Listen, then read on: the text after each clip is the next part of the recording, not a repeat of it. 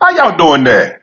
Sure like to thank y'all for stopping by to have a cigar with Uncle Maduro. Look at here. Now y'all know before we get started, all I can tell y'all what I'm smoking on. And tonight, I'm smoking on the Olivia Series V Maduro. Man, this is a good full body stick here. Now before I tell y'all what I'm thinking about it, gotta tell y'all what these folks say. Now, these folks say this Olivia family blew up the cigar scene with its award-winning Series B blend. Back orders aplenty. This enchanting handmade set a new standard among today's finest full-body and full-flavor cigars. Enter Series V Maduro. Previously available only during the holidays. This dark double two-roll booms with big-time flavor and is finally ready for year-round release.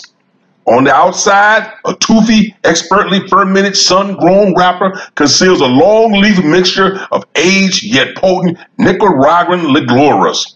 The result is a robust boutique layered with rich, toasty nuances include coconut bean, express bean, earth, and dark tobacco flavors. A toasty, underlying spicy completes the full-body treat, which represents Olivia's finest release to date.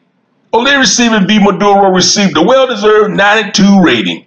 It is exceptionally smoked. It is very rich and balanced, with coffee notes and sweet, naughty flavors that build to a pleasantly woody finish. Man, what they say all that stuff did. Now I'm going to tell y'all what I say. This here is a good stick.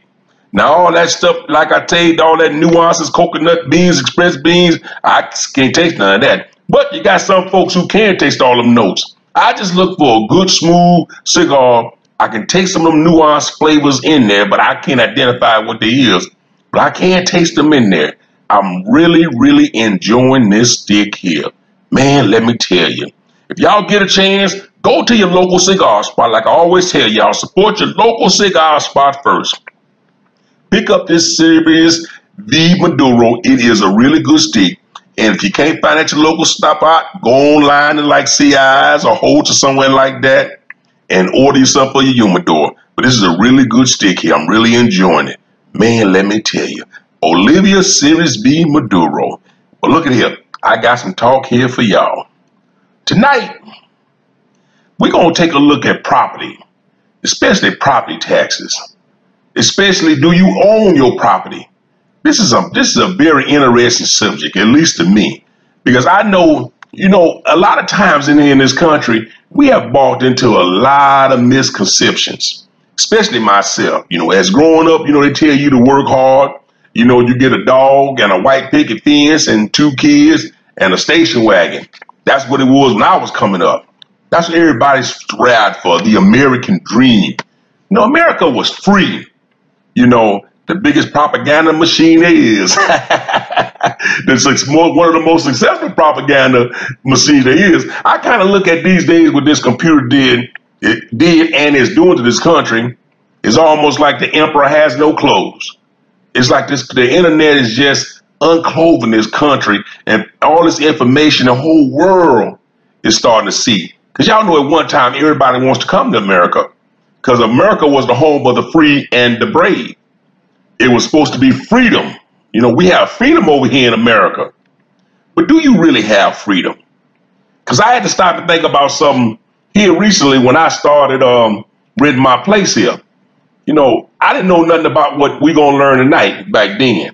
Only thing I know is I get thinking about 2 and 2 and 4 ain't figuring it's leading up to 18. I'm thinking something wrong. So I'm thinking I don't want to own no more house. I would rather just rent. I don't want the overhead. I don't want the expense. A lot of people talking about the tax break. With a house, you get a tax break. With a house appreciates, all that good stuff like that. Well, there's some nuances that y'all may not be thinking about when y'all thinking about consider buying a house. When y'all thinking about investing in a house, there's a lot of things y'all don't think about. Like I was telling this one fella, a house is a liability. A house is only becomes an asset to you when you sell it and make a profit. Other than that, all the years that you in the house, that house is a liability. But I couldn't quite figure things out. I just had this notion that I did not want to buy another house. I would rather rent. And my whole philosophy was the mobility of it for myself. But when I came across this recent information I'm about to share with you guys tonight, it really, really makes sense, my thinking. It just put it all in perspective. You know, the big illusion in this country is that you own things. You don't own nothing in this country. But people think that this is the home of the land of the free and the brave. No, it's not. This is still the home of the slave. And when I say slave, I'm not talking about black folks either. I'm talking about slave to the almighty dollar. Slave is giving up your labor for money. For money, an intangible thing like money that's only good in your imagination. And y'all go back and listen to some of my earlier pie talks on money and finances and the Federal Reserve, all that kind of stuff. I'm not going to rekindle it here, but I just want to talk about here tonight. We're going to take a look at property. Do you own your property? Do you know some of these little nuances that's involved with property owning? Do you own the land that you own? I think they say something like 24 folks who own something like 40% of the land in the United States. How did Ted Turner, one of them, how did he get all that land? Huh?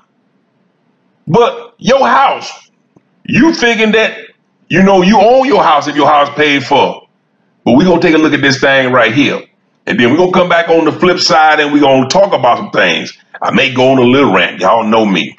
But I just want to give y'all some insight, something to think about here when you're thinking about property. When you think about buying your home, when you think about going out and getting a mortgage for a home, when you think about anything supposed to last a lifetime, at least 30 years. Y'all look how these folks got this game, right? Because that's all it is a game. It's like a sleight of hand game that has been pulled over the American folks' eye when it comes to ownership of property, any property in this country that you have to pay a note on and you got to pay taxes on. These folks, they really put this system together, but this internet here is opening things up where people really seeing what's going on behind some of these things. They got these property laws and why we pay all these taxes, and man, it's just a mess, just too much information. But I'm already trying to hold myself back from going on a rant. But right now, I want y'all to take a listen to this. Now I'm gonna skip back and smoke on my Olivia Sirius V Maduro. But y'all listen to this, and I'm gonna come back on the flip side, and we're gonna talk about some things here when it comes to property. You see, because I may get carried away here, so I just need to shut my mouth right quick here and let y'all take a listen to this and come back and get with y'all on the flip side. All right now. Now, let's take a look at 11 reasons why this person suggests never to own a house. 1. As investments go, it's not always a great deal. While it's true that some homes do appreciate, so do many other assets. If you bought a house for, say, $200,000 30 years ago, it would be worth $468,375.09 today. While that gain feels impressive, that appreciation is based solely on inflation, which means that, in theory, the same appreciation would have happened with any asset. While we did make money on the sale of our house, I suspect we would have had a similar increase had we invested that money in the market or in our business. 2. The mortgage interest deduction doesn't make up for the fact that you're still paying a lot of interest. While I understand that it's possible to buy a house without a mortgage, the large percentage of homeowners, more than 70%, take out a loan. With average mortgage rates at 4.3%, as of this morning, you'll actually pay $356,307.44 for a $200,000 home, $156,307.44 in interest alone. Averaged over 30 years, that works out to a little over $5,000 per year, even though in practice you pay the most interest at the beginning. Assuming you're in a 25% bracket, and you itemize, that works out to a tax savings of just over $1,300 per year. But the word savings is somewhat of a misnomer because you're still out of pocket more than you get back in tax savings. In our example, you would save less than $40,000 while paying out more than $150,000 in interest. 3. Homes often tempt people borrow more than they can afford. As Congress tosses around the idea of taking away the home mortgage interest deduction, homeowners are screaming that they won't be able to afford their homes without it. In fact, when you're looking to buy, most lenders and realtors will use the deduction as a selling point to boost prices. But is that a great strategy? When buying a new dress or a new car, consumers tend to focus on the cost of the item alone when determining how much to spend. But when it comes to mortgages, that number edges up because of the potential for tax savings. Again, see number 2. With that temptation, combined with a sluggish economy, it's no wonder that more than 10 million homeowners are currently underwater on mortgages worth more than actual house values. We were fortunately not one of them, but not for lack of the banks trying. When we bought our home, we were actually approved for a mortgage which was hundreds of thousands of dollars more than the home we ultimately bought. We opted for a less expensive home, and thankfully so. 4. Owning a house subject to a mortgage drives up debt-to-income ratios.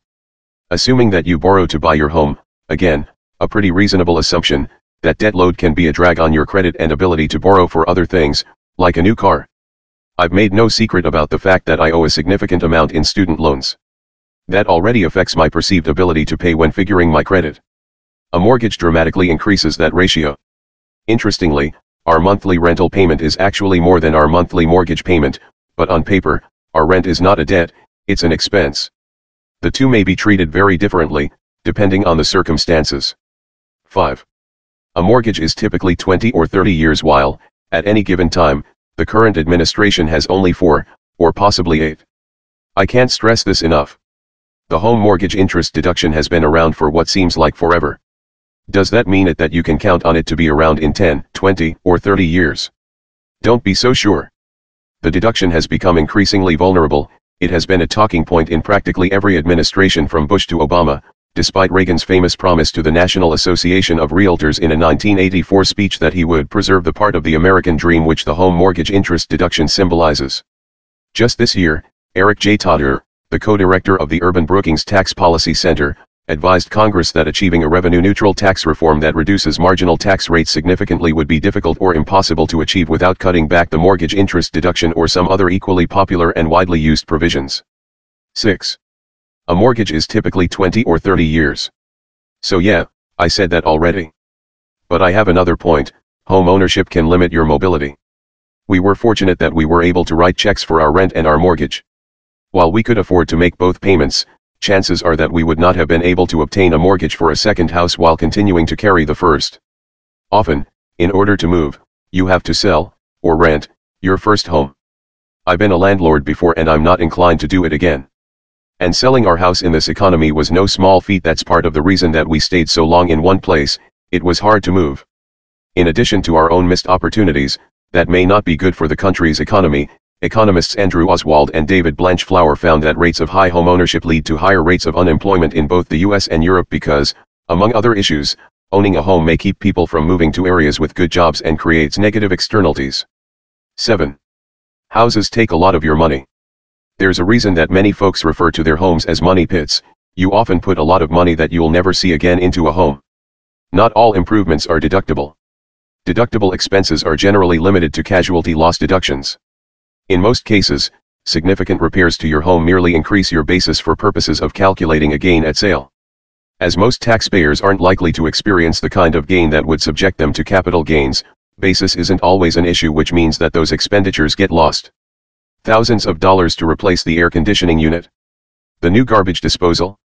Replacing the flooring in the kitchen. The new washer/dryer. Landscaping additions. You can't write them off, and while you may recover some dollars at sale, rarely do you recover the entire amount. If you add all of those expenditures up over a 30-year period, you might see an explanation for some of that gain at sale.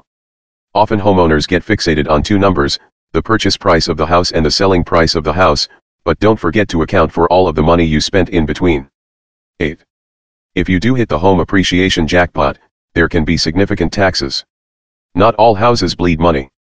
Not all appreciation can be attributed to inflation or a combination of home improvements. Sometimes, it turns out to be a good investment. But there is a price. If the gain on the sale of your home exceeds the $250,000 exclusion, or $500,000 for married taxpayers, the proceeds over that exclusion are subject to capital gains. Additionally, under the new healthcare law, a Medicare tax of 3.8% will be imposed on investment/unearned income, which includes gain from the sale of your home, for high-income taxpayers. High-income taxpayers means those individual taxpayers reporting income over $200,000 and married taxpayers filing jointly reporting income over $250,000. 9. I like for things to be predictable and real estate taxes can vary. While mortgage payments can remain fairly flat, assuming you have a fixed mortgage rate, you more or less know what you're paying each year. You don't always have the same result with real estate taxes. Your tax bill can change based on property assessments and reassessments, just ask Philadelphia, or a change in tax rates, especially in today's climate as townships and counties search for revenue. Unlike most commercial leases, residential leases don't tend to be triple net, meaning that the expenses are not directly passed through but tend to be figured as part of the total rental payments. Real estate taxes are generally accounted for in the cost of the rental. When they are not, they may be limited by statute or otherwise capped. 10.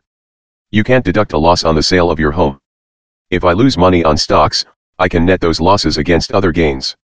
If I lose money in my business, I can deduct those losses or use them to offset other gains, even in other years. But it doesn't work that way when it comes to housing. You can never claim a capital loss on the sale of a personal residence, no matter how much it hurts. In this market, many taxpayers are finding this to be the case. That makes putting all of your investment eggs in the housing basket a risky proposition. 11. It's getting more difficult to claim the itemized deduction. Home mortgage interest is only deductible if you itemize on your Schedule A, meaning that only about 1/3 of taxpayers even have the option of taking the deduction. You itemize if your deductions exceed the standard deduction. For 2013, the applicable standard deduction rates are $12,200 for married taxpayers filing jointly, $8,950 for head of household, $6,100 for individual taxpayers and $6,100 for married taxpayers filing separate. Those numbers are getting harder to get to for many taxpayers, including me. Mathematically, the longer you own your house, the less you owe in interest and the smaller the deduction. Add that to the bump in the threshold for the medical expense deduction, which means that I'm not going to be able to claim those expenses in 2013, restrictions due to the PEAS limitations and the bar for miscellaneous deductions, and taxpayers are increasingly finding that the deduction is actually quite elusive. I'm not saying that owning a home is a bad thing. I liked being a homeowner. I just happen to like renting more. I liked that when our oven died, it was replaced, at no additional cost to me, that same day. And I liked that as I wandered through Home Depot, I happily gazed at cabinet pulls and meandered through the garden center rather than making a beeline for caulk, wood putty or other maintenance items. Maintenance is no longer my problem. I'm also not advising folks to eschew real estate. It can be a good investment for some taxpayers. In addition to owner-occupied properties, rentals can be a good financial move.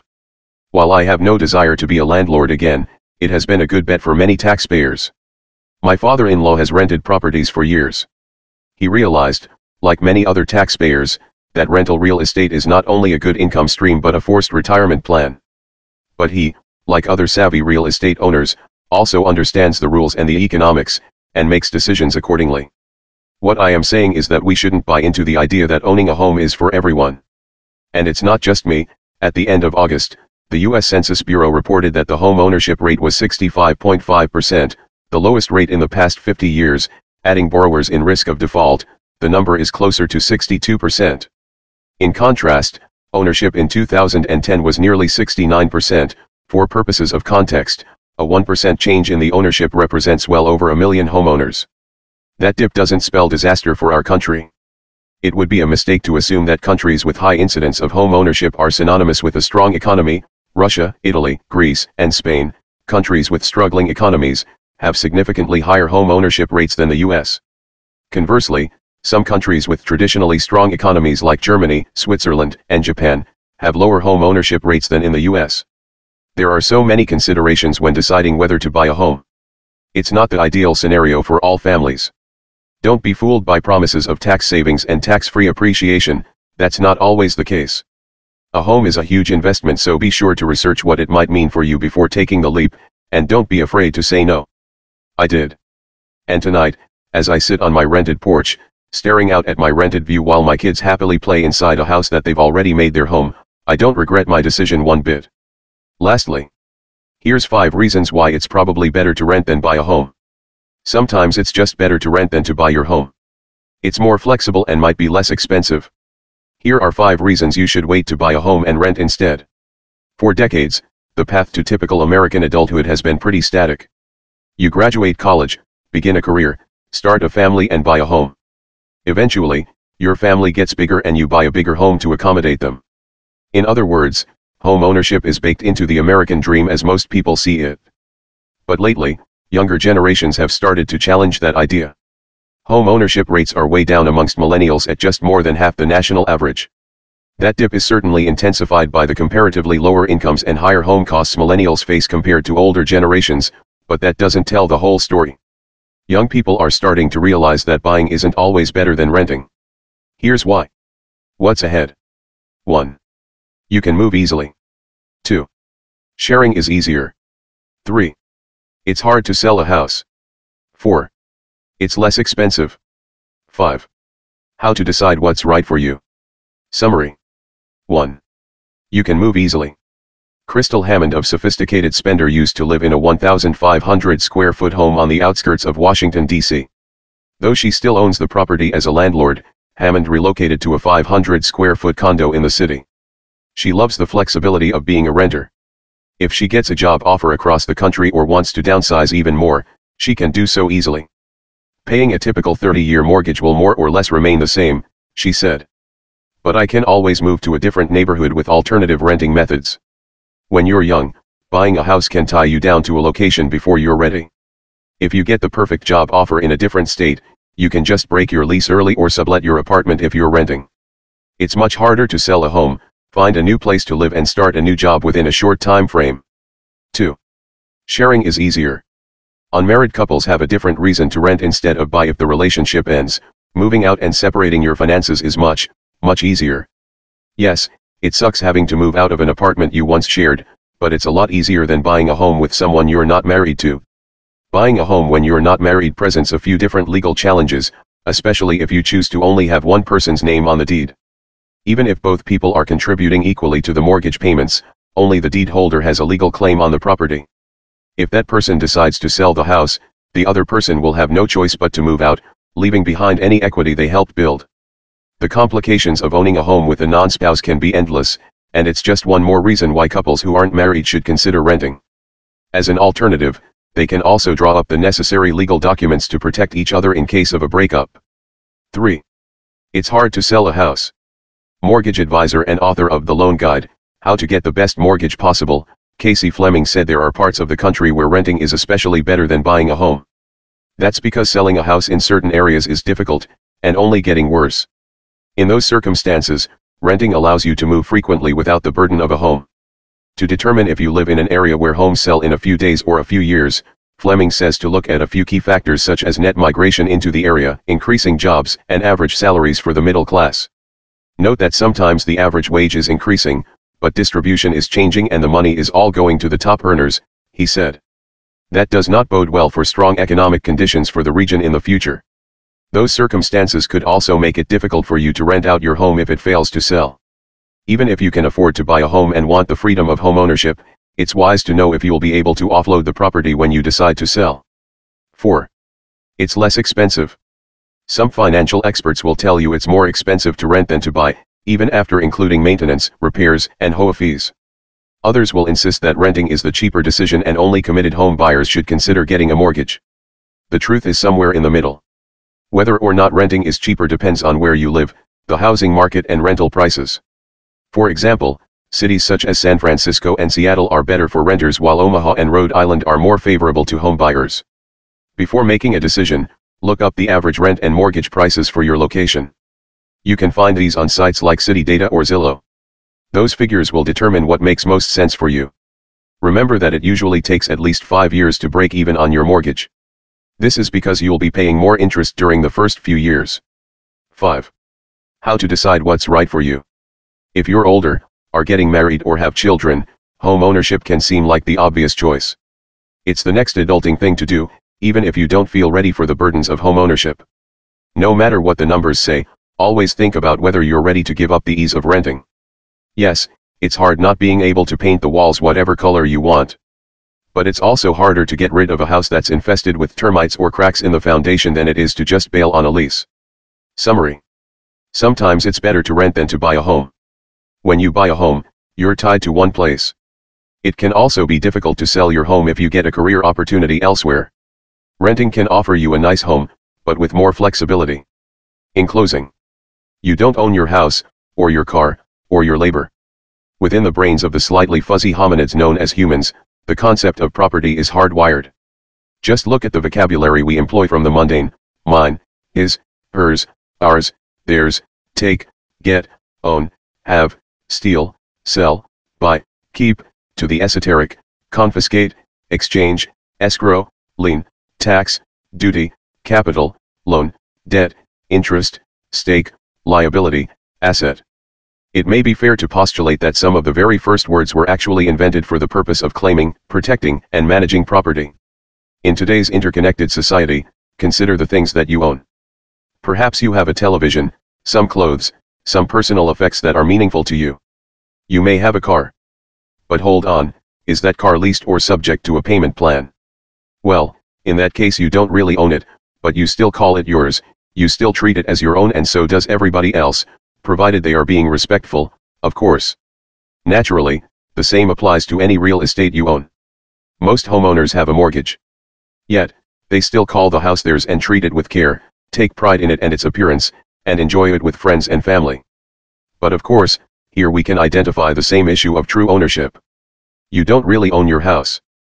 Personally, as the recent purchaser of my first terrestrial dwelling, I've been living on a sailboat for the last 4 years.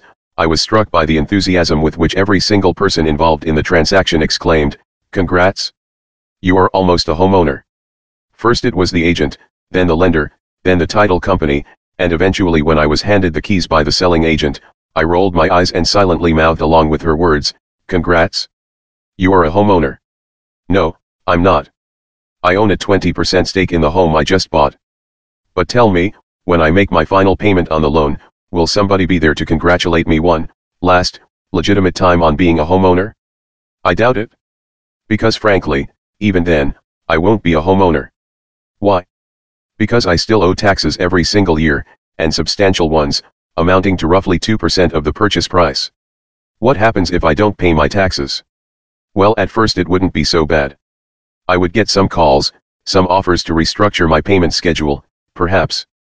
But eventually it would get nasty, and a lien would be placed on my property, an immutable claim on my residence that must be paid off under threat of eviction and complete confiscation. So I don't really own my house, and neither do you. Nor do you own your car, since most states and countries require a yearly registration or use tax. Again, if you don't pay your taxes, your property can be taken from you. We are left with no true ownership over anything except for the trinkets mentioned earlier, our personal effects, things that nobody else would really want to bother with anyway. It gets worse. You don't even own your labor. Any gains you earn from your hard work is also subject to taxation, which may seem benign if it's automatically deducted from your paycheck every month. You may even be lulled into feeling like the government actually sends you money every year in April if you are lucky enough to be due a refund. But it's not benign. Just try not paying your taxes. Things get nasty really quickly. There is a difference between non-ownership, think Native American folklore, personal ownership, think mine, and collective ownership, think USSR. In most of today's developed countries, we have a strange hybrid which conflates the latter two, but masquerades as the first. Yes, you own all sorts of things, like your house and car and television, but really they are collectively owned by the people, which is supposed to mean everybody, but actually means the government. However, when the spoils of taxation are distributed, they are done so with a non-ownership narrative. Even though you may feel like you could rightfully claim proprietorship over 2 square feet of Central Park, you'll be told that nobody owns Central Park. It's a common good. Here's a story for you regarding, you don't own your home and never will. I'm not talking about the bank holding the mortgage on your home. Even if you think you own your home free and clear, you really don't own it at all. You lease it from the state and it sets the terms and conditions that allow you to occupy the house or sell it to another lessee. The state owns the house and land in perpetuity and you cannot alter this arrangement. When I was a kid, my dad bought a new 4-bedroom house in 1964 for about $28,000. He had a good job and stuck his financial neck out by taking on a whopping monthly payment of $190 on a 25-year mortgage. He and my mom would talk about how when they got the house paid off they would not have to pay the $190 every month, and that would basically put them on easy street. My dad never made it the 25 years. By the time my mom paid off the mortgage, the monthly property tax bill was $450 per month. There is no way to pay that off once and for all, and, in fact, it is subject to constant increase by political whim. Eventually the money paid in relentless property taxes exceeds the cost of the home. What was true for her is true for all homeowners. Moreover, the terms and conditions under which you occupy your home are a further burden to you. You can't add on to the home without permission, you can't subdivide the land without permission. You can only have certain pets and only a certain number of them. You must maintain the home to a certain standard. Violation of any rule can cause you to lose the home and be evicted for repeated non-compliance with state orders. After all, they are the true owners. Depending on your tax jurisdiction, when you die, a large portion of your home's value can be claimed by the state, and your heirs would either have to pony up the cash or sell the home to pay the inheritance taxes. Then the state resets the clock with the new tenant. Throughout the long life of the home, the state does not contribute a penny to the expense of the home's upkeep or the costs of complying with the myriad of regulations concerning things like fence heights, swimming pool regulations, tree trimming, wildfire regulations, and dozens of other ordinances or bylaws. The state granted monopoly utilities provided to the home, water, phone, gas, and electricity, are further taxed at constantly increasing rates which you must pay in order to occupy the home. Claiming to be an owner under these unilateral and coercive terms and conditions begs the definition of the word ownership. I have briefly lived in a communist country, and I can tell you there is very little practical difference in home ownership there. Oh, plus their kids didn't have put their hand over their heart and pledge allegiance to the state every morning at school. I guess that would be too Orwellian for communists. Now, let's take a look at countries with no property taxes where you really own your home. We frequently discuss the idea that governments thrive on taxing the evil rich. It's no secret. Nomadic entrepreneurs are engaged in a different business, looking out beyond their own borders to find countries that offer something better. Where can I pay less tax legally? What countries are welcoming to people who want to internationalize and establish a home without paying high tax on their property? We also discuss the idea that history repeats itself, and why that is cause for diversifying your talents and your assets around the world. Governments have taken the same attitude toward taxes, including property taxes, almost since the beginning of time. Their attitude: the higher the taxes, the better. Now, here's a list of countries with no property tax. Yes, there actually are countries with no property taxes.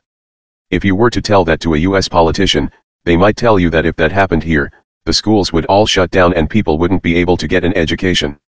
To them, the $28,000 a year in Washington, D.C. or $21,000 a year in New York isn't enough to offer education. This is the crux with owning real estate in a country that charges you for doing so: the money taken from you is never enough. Moreover, since they know they can depend on your money through property taxes, politicians often have less incentive to find more reasonable ways to pay for schools, roads, and other public works. Many countries, specifically those that are engaged in expanding their economy and gaining more attention on the international stage, are realizing that in order to grow, they need to create an environment that is attractive to investors and property owners.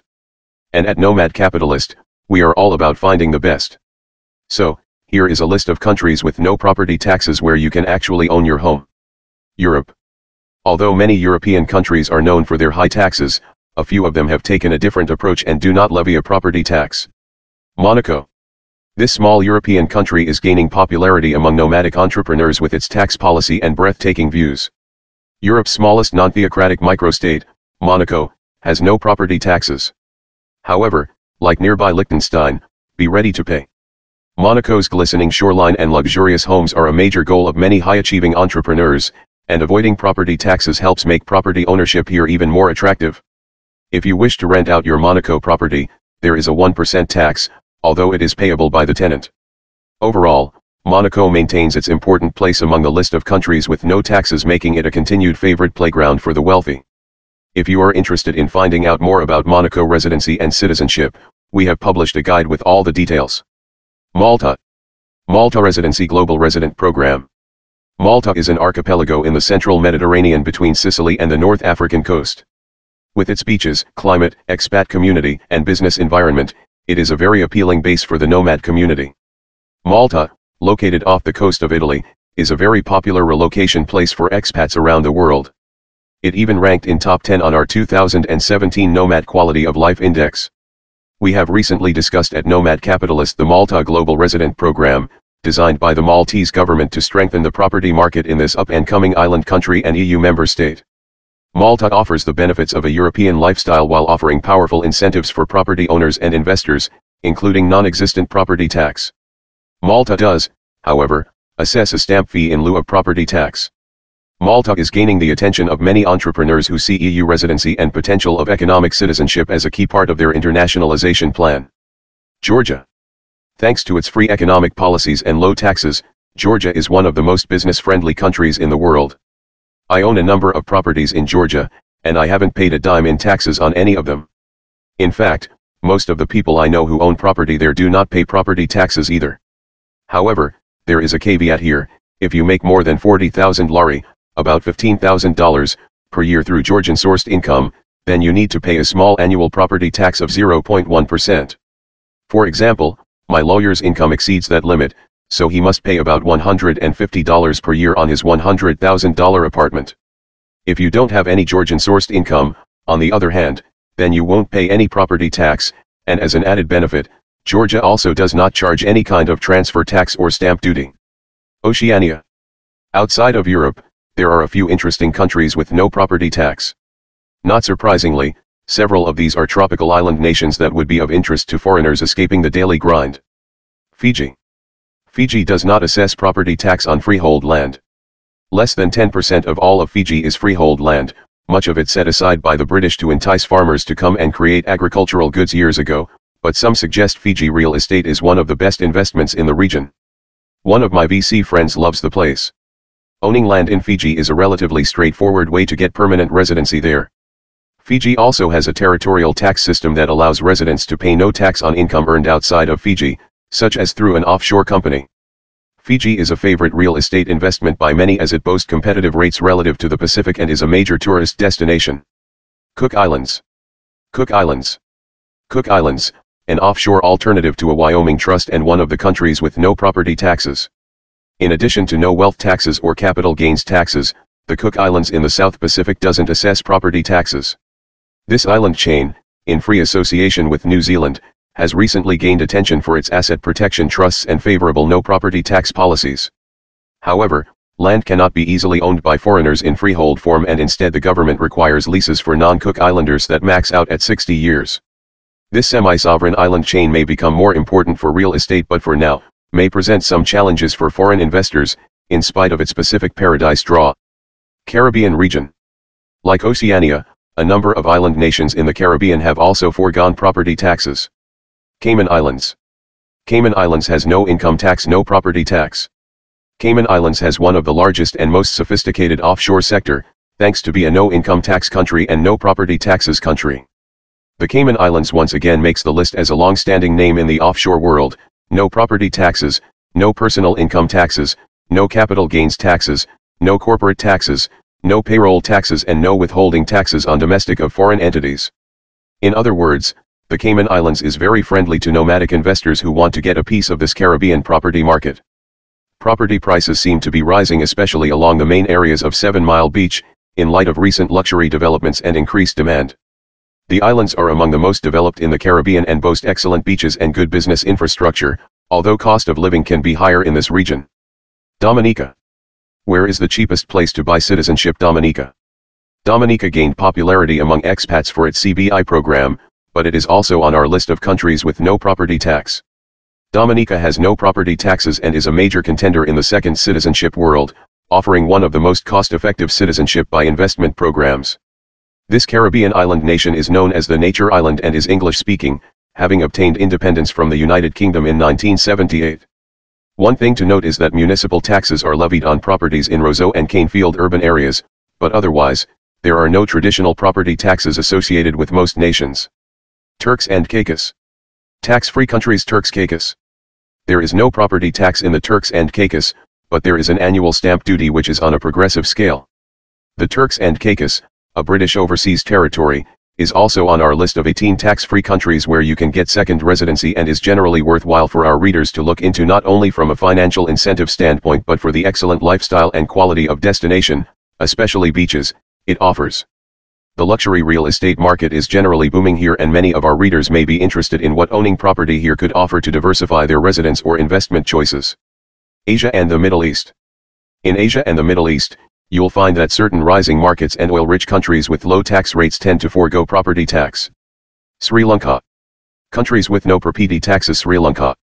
After years of being overlooked, Sri Lanka is becoming a popular destination, and it's easy to see why, not only for its azure beaches and climate, but also for its tax-friendly environment.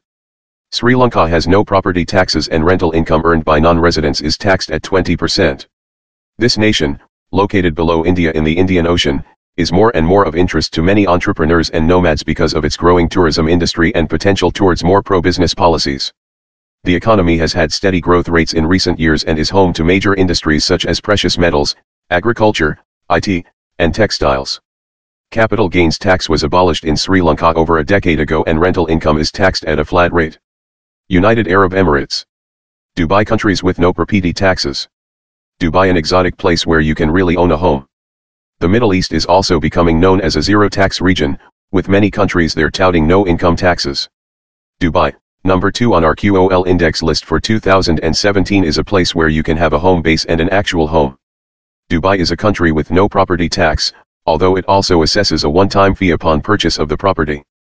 The UAE is home to some of the most innovative and impressive, the world's tallest building, largest mall, etc., real estate projects, and is also arguably the most welcoming part of the Middle East to international investment and tax-free incentives.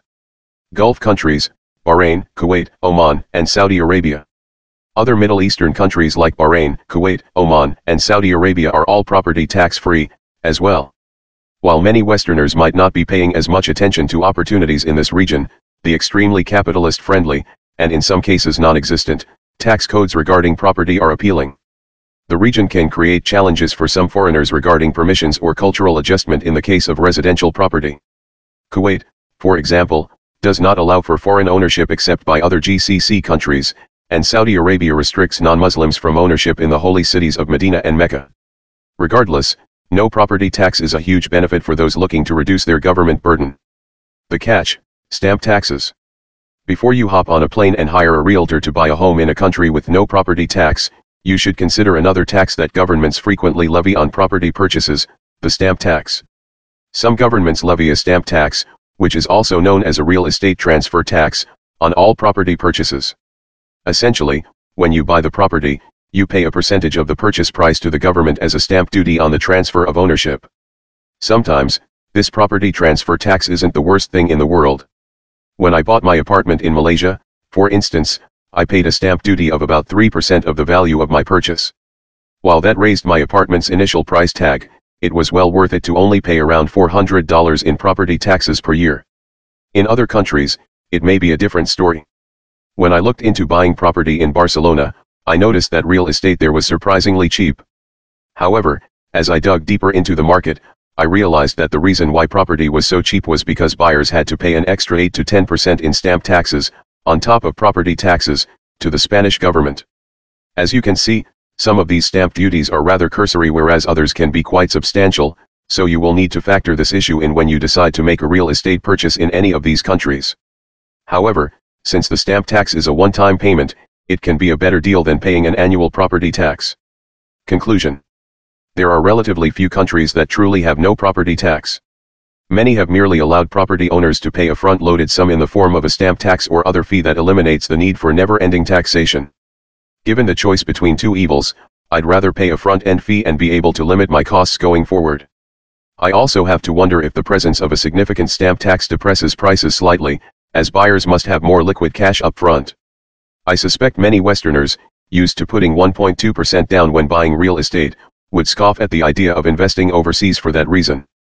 If you're buying property for your own enjoyment or for yield, I imagine there may be some tiny benefit from such upfront taxes. At least in countries with no property taxes on an annual basis, you can actually keep more of your own money in your pocket each and every year. That's something most governments don't want you to do. If you're interested in high yield and high appreciation real estate opportunities, you can apply for help so we can determine your best options as part of a personalized and completely legal offshore plan. Ooh, doggy, what y'all think about that? 11 reasons why this person suggests that you should never own a home. And I agree with it 100%. Let me tell you something. I used to think that, like I tell y'all when I first started talking here, America, the home of the free and the brave. But America is still the home of the slave. And I'm not talking about black folks as being enslaved. Let me tell you something. We have more laws on the book than probably any communist country. I was riding down the street one day, and I'm riding, and the figure just came to my head. I'm looking as I'm driving, and I'm seeing signs everywhere. Signs on the street, on the side of the road telling you to do this. Signs telling you to do that. I'm seeing red lights telling you to stop, red lights telling you to go. I'm seeing yellow lines and roads you can't cross. Do you know how information and rules that you have inside your head when you drive? Subconsciously, you're driving down the street, but you driving and all these rules are coming inside your head. Because if you get out of balance, if you make one mistake outside of one of them rules, the police can pull you over for something and give you a ticket. If you don't stop at that stop sign, if you don't yield, if you don't go 55 miles per hour, do you know how many rules that we have on the books in this country? And we're supposed to be a free society? This is what I mean by the emperor has no clothes, and the biggest propaganda scheme and advertising and marketing is by our country. And don't get me wrong, now I love America. It's the only country I know. But what I'm looking at these days is that we're supposed to be so free, but we got all these rules and regulations. Now, I know we got a lot of rules and regulations because without a lot of rules and regulations, some folks just take advantage of other folks. Now, I understand that. It's just like when you got to do something on your house. Sometimes people complain because they got to go down to the city and get a permit to work on something inside their house because they think the house is theirs. No, the house ain't yours. You got to get a permit because you fixing on them folks' house. You fixing on the city and the state house. They want to make sure that whatever you're doing to that house is being done right, because when it gets time to sell that house, right, they needs to get their money out of that house too. You don't think that when you got to go down there to get a permit for how to do something in your house that is because they looking out for your interest. They want to make sure you ain't getting no jackleg shed tree carpenter with an old rally truck with a sign on the side of it said handyman, do you working on your place? And then when you go to sell the house, you can't get nothing for it because the property value decreased because this person did a half-joke job on it. No, those folks want to make sure that it's done right. It's done to their specifications. So when you get ready to sell that house, you can get the value out the house and they can get increased tax on it. See, those folks can't make no money if your house don't appreciate. If your house depreciate, they can't make money. If you get bad workmanship in your house and depreciate, the city and the state can't get their money. Everything that you do when you buy a house, it ain't yours, it's theirs. I learned this a long time ago. Like I say, I didn't have this talk inside my head back then. I mean, back then when I had my property in 2008, but 2006, 2007, when just before the economy collapsed, I had property. All my property, it's just like overnight, just depreciating. It wasn't worth a hill of beans. Just bam, blink of the eye, the property depreciated when the economy had collapsed. Wasn't worth nothing. And I got to thinking to myself, I said, you know what? I say it's mighty interesting. Now here the government is, right? The government gave that boy Paulson and Bush them and the Federal Reserve at that time, they paid the notes on them bad mortgages, per se, what they said. They paid the notes, and that boy Bernie, what was that? I looked at him the other day. That Democrat, he was sideways. He was a sideways Democrat, kind of fat. Bernie, I think his name was Bernie. I can't think. I can see his name clear as day. He was one of those advocates about home buying, that every American should have a home. Him and Clinton, they pushed Fannie Mae and they pushed a lot of them lenders to give these loans out to people because Bernie Frank, I think his name was Bernie Frank. He pushed, I remember clearly, he pushed for this, everybody should own a home. Even if they couldn't afford it, the government should relax the regulations like Fannie Mae to give these subprime mortgages to people who they know they couldn't afford it. Bernie Frank, he's sideways. He one of them gay fellas, sideways. But they got nothing to do with his decision making. But I'm just saying. And then later on, when the housing market collapsed, he on TV and he backtracking. Now I'm saying that this is a one-line joker. Now I can remember him much ago when he fighting Clinton and fighting everybody for home mortgages and subprime mortgages, and everybody that deserve a house in this country, even though they couldn't afford it. The government is going to back these bad loans. And when Fannie Mae and all the Mays, when they did all the loans, then the government want to bail out on them. But the government had to pay them loans because you had foreign investors who bought them bad notes. And to keep the American illusion and economy going, the government had to pay them folks off with taxpayers' money. But the taxpayer who was underwater, like myself on the property we didn't get our house. How can the government pay back these notes, pay it off to these foreign investors, but yet we still owe mortgages on the house? We got to get our house refinanced. Property values drop. They take the taxpayers' money, bail these investors out for these bad notes that they bought, that they say they was going to back if the economy dropped. Then tell us, if you want that house, you got to refinance it. We'll give you a refinancing deal. But see, it's their house all the time. It's a Ponzi scheme. It ain't no Ponzi scheme. Ponzi scheme. It's just a rule that they made. It's always their house. But yet you have to pay for it. We got to pay for it. When you buy a house, you got to pay taxes on it. I'm telling people that ain't your house. My house paid for, man. I got this $400,000 house, man. Every year I'm getting every year I take a tax credit. If you listen to the audit, they want to take that away. That was something that Reagan promised in the 80s that they wouldn't take away. The tax credit, the tax deductible on these houses. They trying to take that away from you. And it's only a matter of time before they succeed. The tax deductible for these homes, and then they're not giving you much either. They're not giving you much on your tax for these houses anymore. And you think about all the money that you paid throughout the year upkeeping that property, and then think about how much you're getting.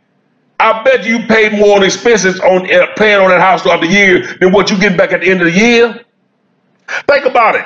If you replace and if you fix your house up every year, you're doing things in your house every year. You know, you may buy a washer, you may be buying a dryer, you may have a roof put on, you may do whatever maintenance, you may have lawn speakers put on. If you add all that money up in maintenance that you do to that house every year, and then you look at what they give you back at the end of the year, you're not making no money, you're not profiting. But yet then you still paying taxes on that house. And then if you incur a gain on that house, right? If that house appreciates, if you sell it, it's over $200,000. Now you got to pay capital gain taxes. And then Obama comes along with this medical thing, right? Here it is, another 2-3% tax on your capital gains on that property. If you make a profit on it, to go pay for this Medicare, Obamacare thing.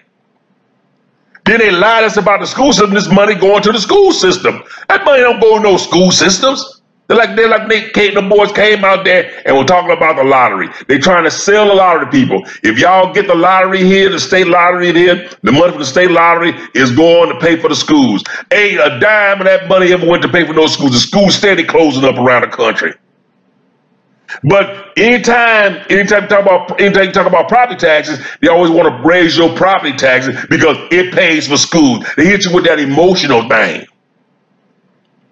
What do you get out of buying your house? You got that phone out there, oh yeah, that's my house. You remember mine, personal, mine, that's mine. They ain't your house. That's the city house, that's the county house, and that's the state house, and that's the federal government house. You just paying for their stuff. And you could own a $400,000 house but miss 3 years of taxes. They come in there and take that joker for probably $8,000 and sell it. Or they want the $8,000, they don't care nothing about the $400,000. They put a short sell on that bad boy quick if it paid off.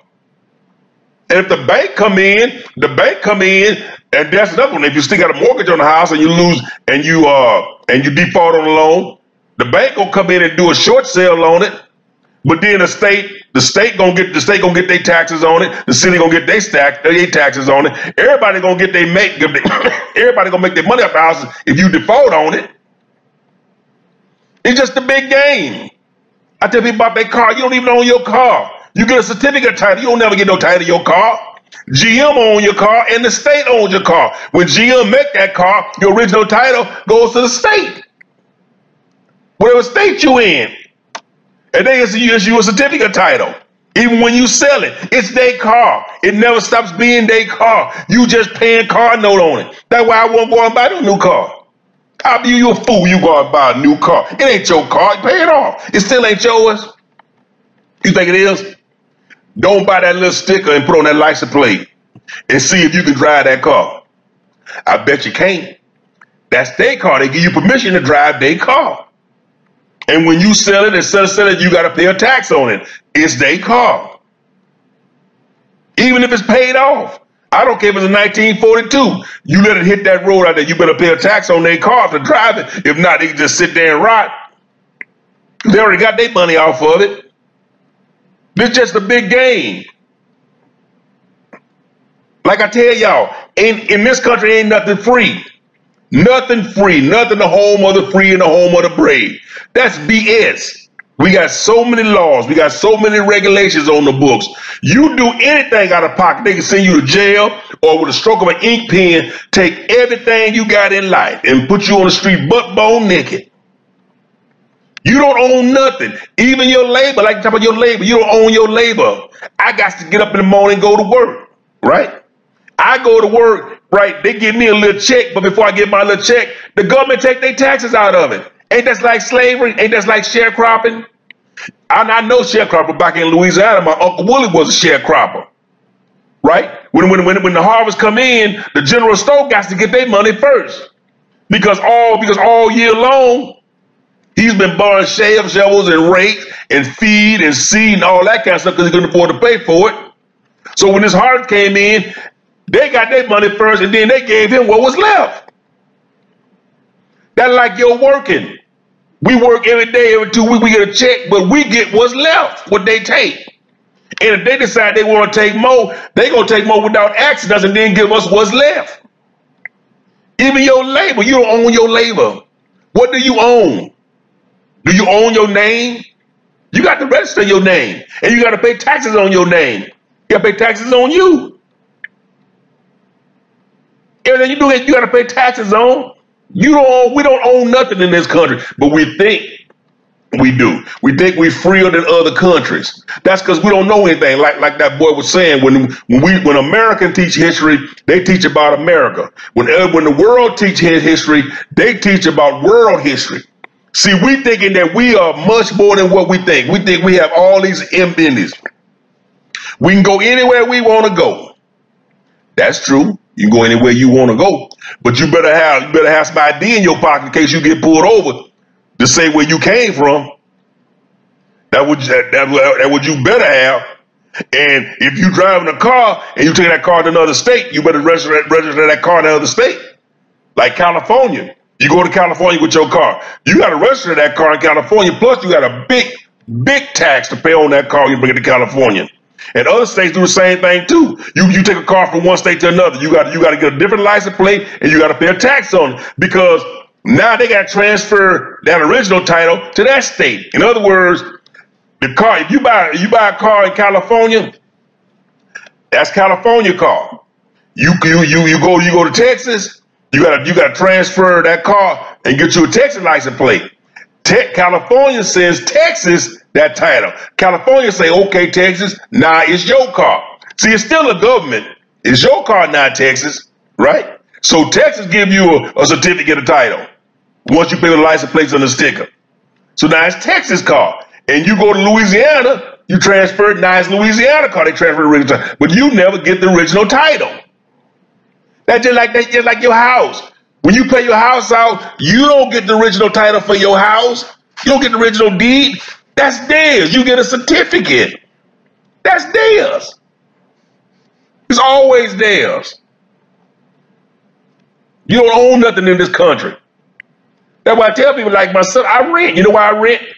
I rent because I give them folks their money every month, what they ask for, what we agreed to. We got a contract. I signed a contract with my landlord, right? They say what they was going to do. I said what I wasn't going to do, okay? And what I wasn't going to do was tear their stuff up and all that other stuff. So we had agreement. We wrote down agreement, and they charged me $1 amount. I get them folks their money every month on time. Sometimes days before my rent due, because I appreciate them folks letting me stay in their house, especially in a good environment that I live in. Because see, I have been a landlord. I've had property, so I understand good tenants and bad tenants. You see, I want to be a good tenant to my landlord because I appreciate him letting me stay where I stay with all these good, fantastic amenities. So I make sure he's paid every month on time, right? Now, if anything happened to this place, I ain't got to fix it. If a hurricane come through here and blow the roof off this bad boy, I go get me a hotel until the roof is fixed and then I come back. Those are not my expenses. Those his expenses. I don't have to worry about the taxes every year on it. Those his expenses, ain't mine. But me, being a respectable person that I am, I know what it's like being a landlord. So you know what? I make sure that I take care of my place. Because see, I still pay for it. I say I live it. I make sure it's clean. I make sure I don't be breaking appliances and getting him to spend money to fix stuff that I just abuse just because it ain't mine. I call him. I take care of my washer. I take care of his washer and his dryer because I appreciate him, he letting me stay here using his washer and his dryer. I appreciate that microwave, that brand new microwave. I appreciate that brand new kitchen remodel. I appreciate that, so I take care of it. You see what I'm saying? I don't want to charge him. I don't want him coming around here fixing things every 5 minutes, spending money on upkeeping his property when I'm here just because I don't own it. But see, every tenant ain't like me. But see, because my thing of it is, I pay my bills. I don't have all that overhead. I'm not worried about tax at the end of the year. I'm not worried about if something break, how I'm going to fix it. I'm not worried about none of that. That's my landlord responsibility. But I'm conscious of that I take care of his stuff because I appreciate where I live, and I live real good. But I don't want that overhead. I want to be able to, if my job say move next week somewhere, I want to be able to go to my landlord and say, well, look, my company say my company say it's time for me to move. They got this deal for me. I want to be able to go in and talk to him like a man and say, well, I'm gonna be transferring out, and whatever money arrangements we come to get me out of the lease, then that's what we come to. But I don't have to worry about selling my house. Matter of fact, material things in my house don't mean a thing to me. Well, if I get ready to move somewhere, I'm not getting no U-Haul truck and all. I'm not hauling no junk across state. I get rid of all this stuff and then going somewhere else and get more stuff. Because it don't mean it's just material things. You see what I'm saying? That TV, what do I do? What I own TV? Do I own my TV? Okay. Do I pay taxes on my TV? No, I own my TV. But I still got to pay the light bill every month. That TV ain't no good if I don't pay that light bill. You see what I'm saying? Do I own my bed? Yeah, I do own my bed. But my bed, my bed ain't worth nothing if I'm not in a comfortable environment. See, when you put things in perspective, when you're dealing with your money, see, we look at these things because society tells us that we need these things. We need the fancy clothes. We need the fancy cars. We need to attract people into our lives. Then we need to compound our lives by bringing somebody else into our lives, take care of them, and then they have kids, bring these kids to our lives, compound. And then we so stressed out because of all these things, because America is the free, is America home of the brave. We ride down the street, we got to pay attention to every red light, every stop sign. We got to pay attention to people riding their bikes on the side of the road. We got to pay attention to people riding their golf carts on the side of the road. We got so much information being barred. Every time we hear ambulance, we got to make sure we pull over into a safe distance. We got so many rules and regulations that they call this place a free society, but it's not. You can't have a free society when there's a rule for everything. You can't do it. It's not a free society. But one thing you have to realize is that America, this country is an experiment. It was started on an experiment. The government, they know what they was doing. Then the country was Was started by people who was fleeing their own country, who wanted to get away from rules and regulations and oppression over England, their own country. And they come here, and over a group of time, it's the same thing. Bunch of rules and regulations, which, like I say now, a lot of rules and regulations I'd sure agree with. Because without rules and regulations, things would be a whole lot crazier.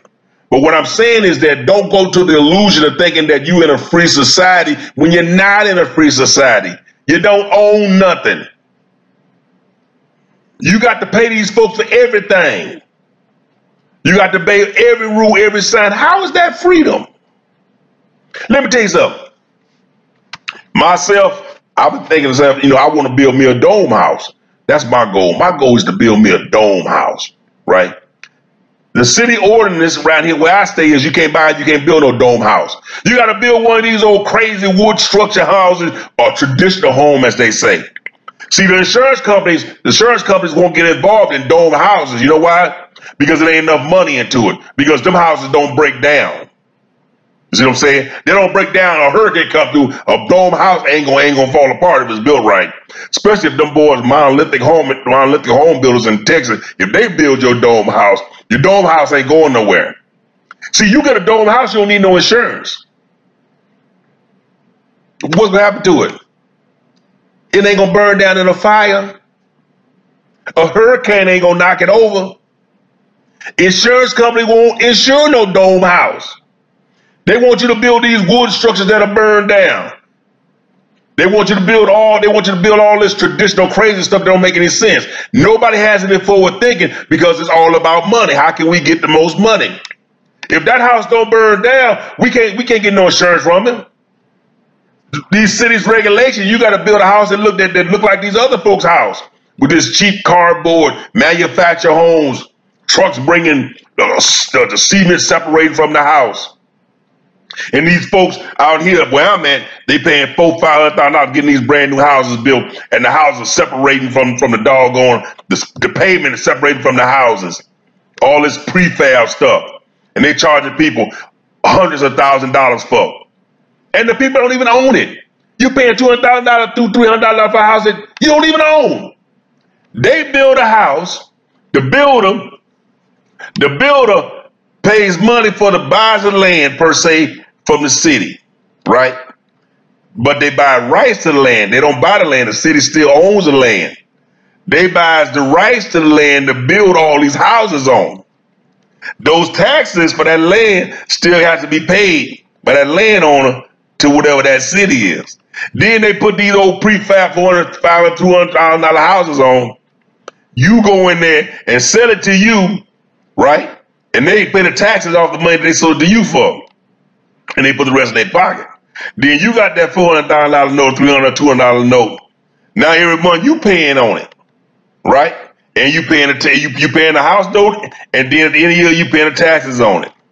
But in between that, this $400,000, $400 house is falling apart. It's brand new, but it's falling apart because it was built so cheaply. Now you spending money on this thing, trying to keep the yard sprinklers from not breaking, trying to keep the air conditioning unit, trying to keep the drywall from not falling in. You spend all this upkeep on this house because it's your house, you buying this house. But yet you still spending money on the money pit. See? It ain't punishment. And then when you pay it off, you still don't own it. Miss your taxes on it. You still don't own it. And you still got upkeep on it. So what do you own? But me, I go in, I rent. Man, look, we got this guy, I'll give you my money, you let me rent your place, and we good. I'm gonna make sure you get your money. I'm gonna make sure I take care of your property because I want to stay here for as long as I can. And I want you to make money at the same time. We good. But see, you get hooked up in this scheme of buying your house, owning your house because you think you somebody. And then they build your house right next door to somebody else. You literally can spit out your window and hit their house and talk about it is a community. And then the most stupidest thing I ever heard in my life is people buy these condos. You know what condo is an apartment? That is the most trickiest language that I ever felt I saw people fall for. The sucker move. Talking about they live in a condo. No, you live in an apartment. Instead of renting you the doggone apartment every month, they sold you the doggone apartment every month. If you have a water problem in your condo, it's going to affect the next condo next door. The only thing about it is that they don't have to fix it because it's not an apartment. See, if it was an apartment and the water problem came in your place and it affected the place next door, then the apartment owners would have to fix it. But by making this apartment a condo, right, they can sell it to you for $200-something, and you're still liable for whatever happens in that place. And if it affects the other person's place, then you are liable for that also. Condos are the biggest sucker move I ever seen in my life. People get these condos and, I live in a condo. No, you live in an apartment. You overpaid for an apartment and you liable for it. See, that's why they don't want me to build no dome house. You see? Build me a 1,200 square foot monolithic dome house. And y'all thought that boy Kanye West was crazy. Kanye West ain't crazy. He ain't crazy. Build me a dome house, and I don't worry about those. You have to insure my dome house. You know how much money that you save every year by not insuring? And that's the most craziest thing. You pay folks good money every month to insure your house, and they do absolutely nothing for you. That's just money that you pay to like disappear. And then as soon as something happens to your house, they find an excuse not to pay you.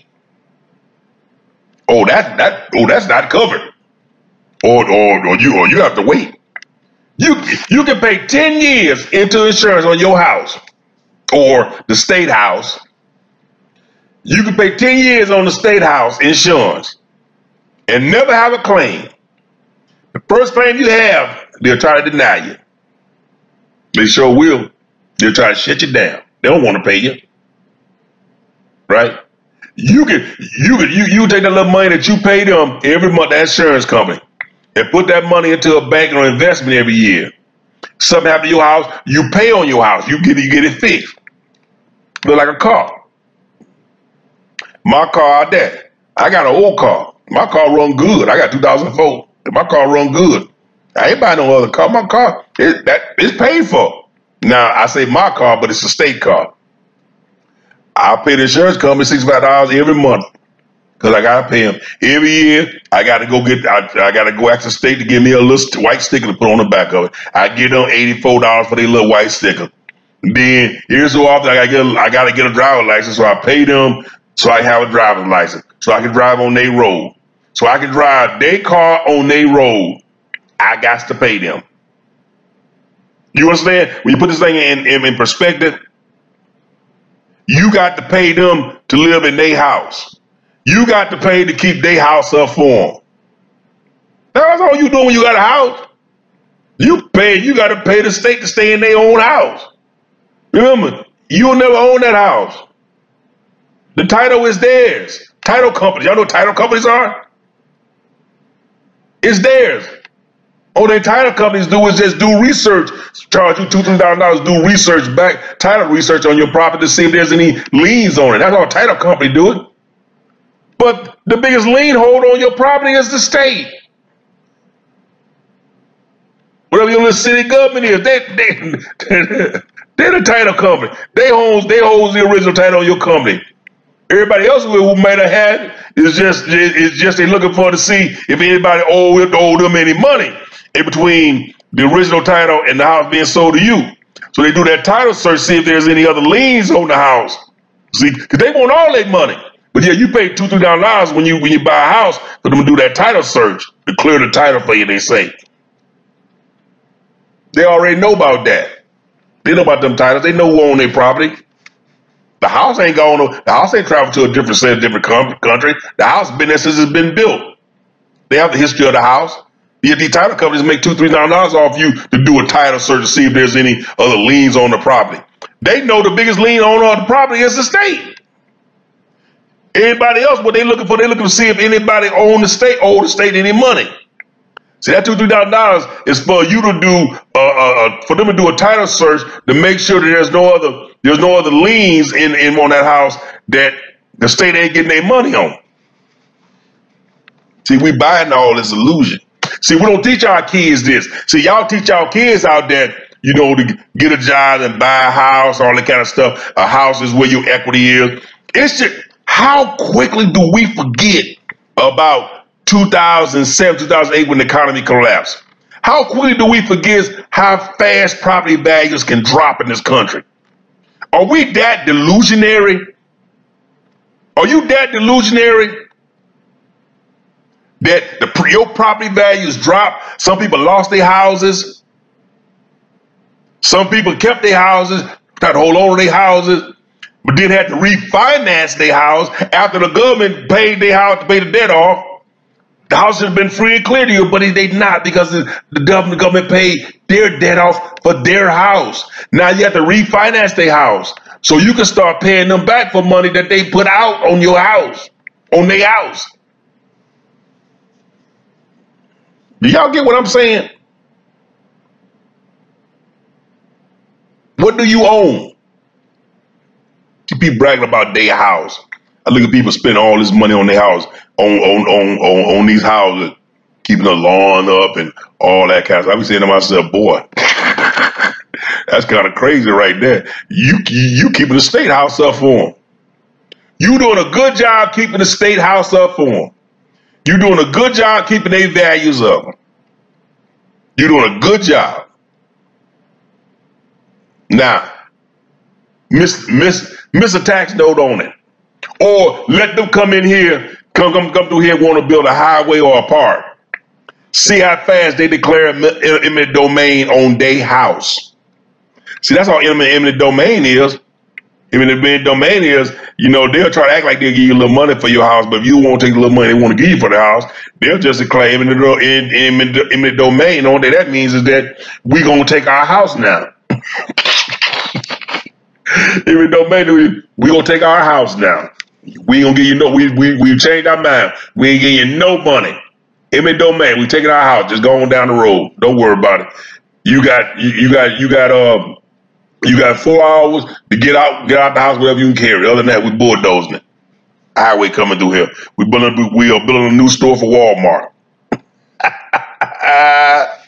I'm telling y'all, you need all stuff. Better for you to rent. Just rent. You save more money.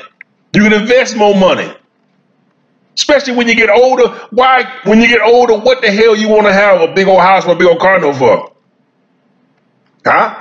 You're not going to live 25, 30 years to see it paid off. And when it's paid off, it's still not yours. And 9 times out of 10, if you leave it to a little family member, they going to sell it. They going to sell it and get the money, whatever they get for it right off the bat. Because they don't want to deal with it. They'll you to rent your places, travel, relax, and have fun. Now, like they talk about in a little talk here. Now, some people who know the game should get involved in buying property. If you know the game, if you know how this thing works, you can work the system. But I'm talking about the average person and how we teach our kids about home ownership. And like I said, I keep preaching to y'all. A house is not an asset until it's sold, and that's only if the house has increased in value. But if you sell a house and you sell it for what you bought it for, or it depreciated, then that house has been a liability because you haven't calculated all the money that you spent in between. You see, you have to look at that. We just we look at. Everybody want to come to America because they think America is free. Well, you come to America and, the only people that live free, per se, is the people that don't contribute. And the people that don't contribute, I'm talking about healthy people that's on these social service programs. Like when folks say that they can make more money on welfare than they can working, well, that's true because the government puts folks in that position. But what do they per se get this money from? To pay people not to do anything. They get it from taxes. They get it off renting or charging you a fee. They're not renting, but charging folks a fee to rent their stuff. And they rent their stuff like houses. rent their stuff like apartment buildings, rent their stuff like cars, rent their stuff like utilities. See, a lot of these big utility companies, they're owned by the cities and the states. And if they're not completely owned by them, they have a hell of an investment in them. You know, when you ride around and see the electric truck with your city name on it, and your city owns it,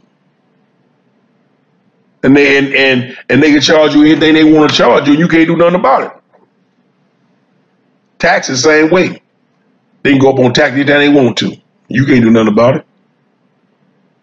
So what do you own? What is the benefit? What is the benefit of owning anything?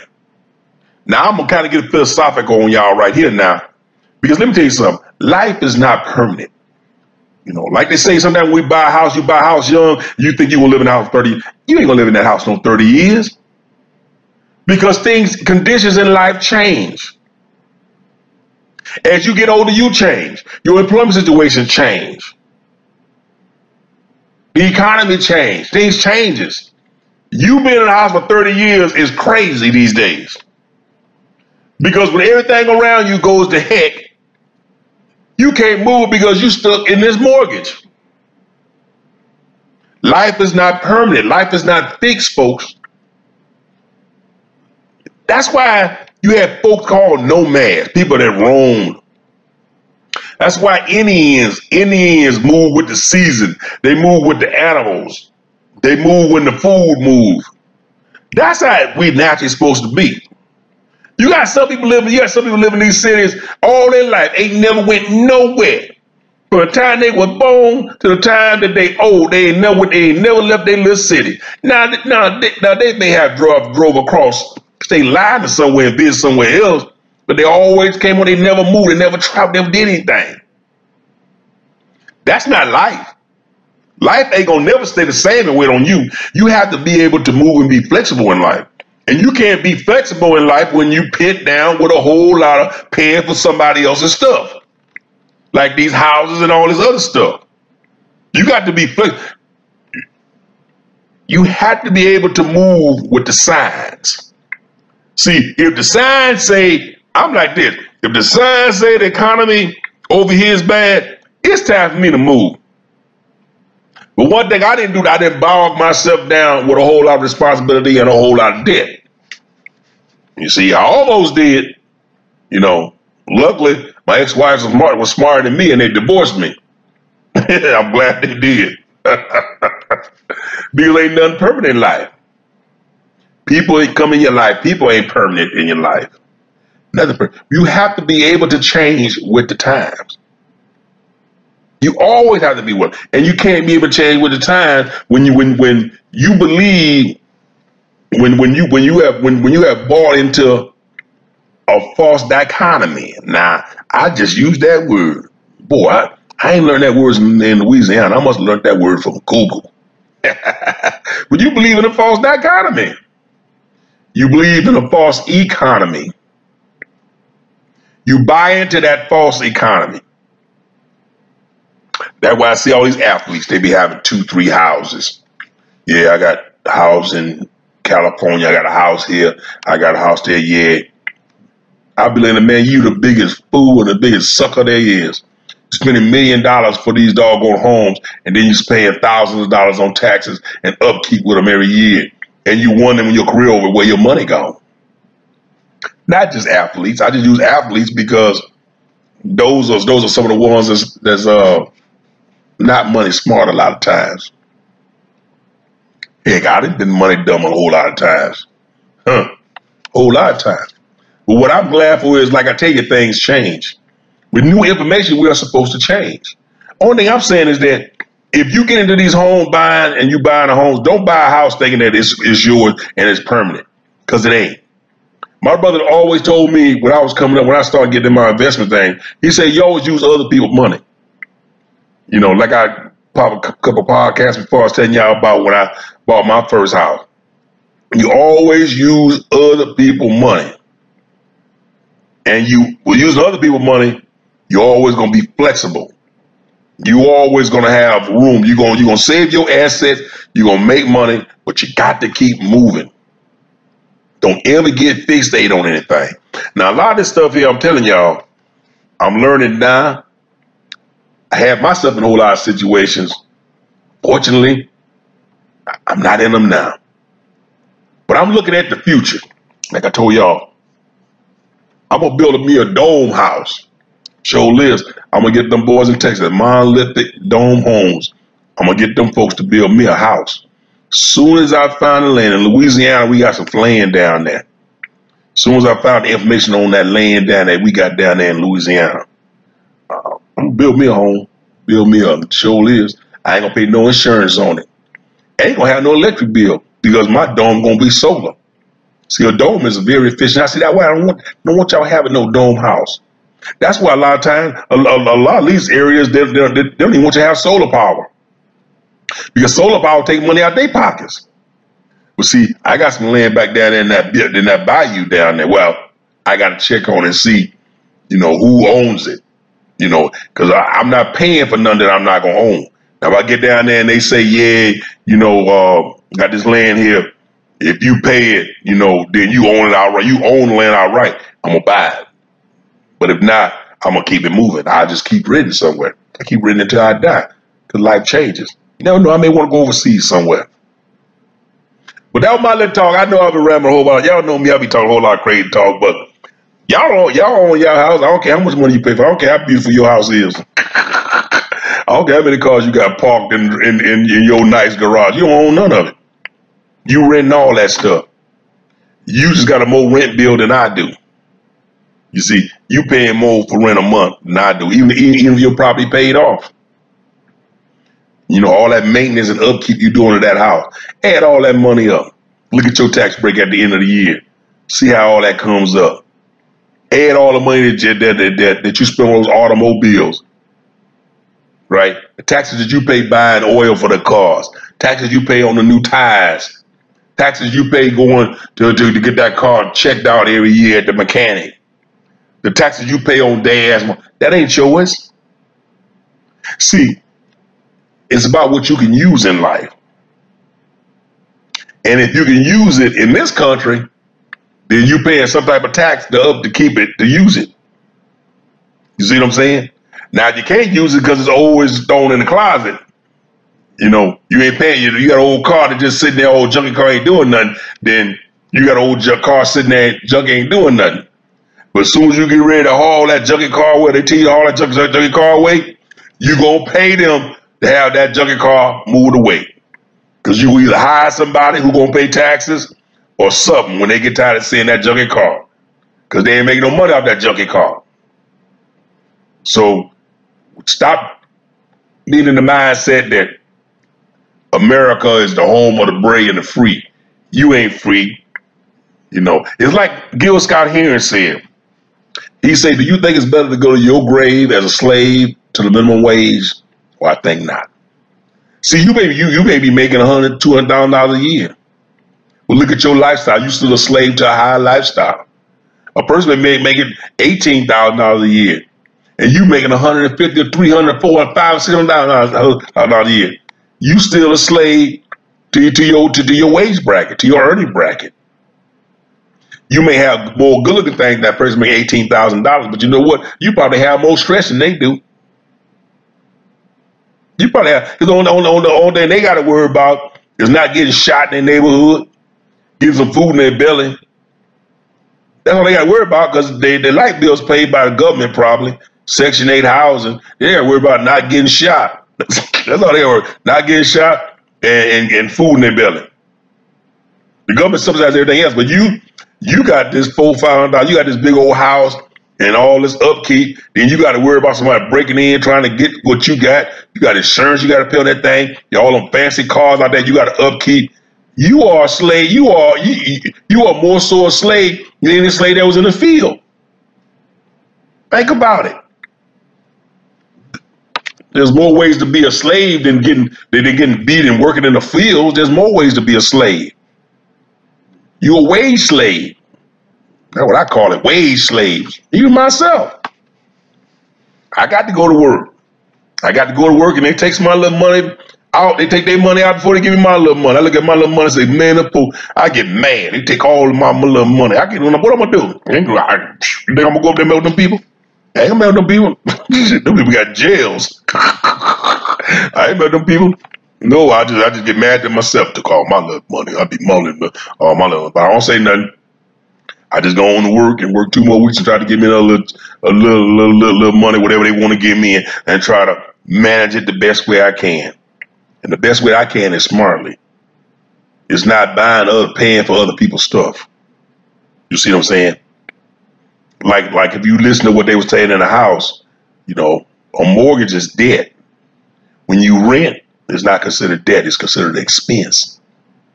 It's your credit report a whole lot different. All right, well, look, I'm going to get on out of here. I know I talk to y'all. Y'all know me. I just talk. I'm just talking to y'all. Just talking to y'all just like we sitting out here having a little smoke. And that's exactly what we doing. We having a little cigar and we just talking. Y'all don't mind me. Y'all got y'all house out there. Y'all like y'all little house. You enjoy your little house. Ain't nothing wrong with it. Y'all keep paying on them folks' house. Ain't nothing wrong with it. Keep paying on them folks' house. Keep repairing them folks' house. Keep them folks' house lawns pretty. And then hopefully before you decide to sell them folks' house, the economy don't crash like in 2008. Hopefully it don't crash. Now, I'm not laughing because it's funny. I'm laughing because it can happen again. So hopefully property values stay up long enough for you to either, well, I don't want to say the negative, but long enough for you to make some money if you sell it, or, hey, you just have to take a loss or something happen. But keep paying on them folks' house. Me, I prefer to pay as I go. See what I'm saying? I pay as I go. My life is a lot simpler. I don't have no stress. Life is beautiful. Only thing I can do is sit back here and enjoy my Olivia Series V Maduro. Man, this is a good stick. All right, well, look at it. Hey, like I said, I always tell y'all go out there. And yeah, if y'all want to try this Olivia Series V Maduro, go to your local cigar spot first. See if them folks got it. If them folks ain't got it, then you go online to your CI or your host or somewhere like that, and you order for them folks to fill your humidor up. But you got to try this stick. It's a really good stick. Now look, I'm going to get out of here. Like I tell you all the time before I get out of here, y'all take care of everybody in life. But more importantly, y'all take care of yourself first. All right now.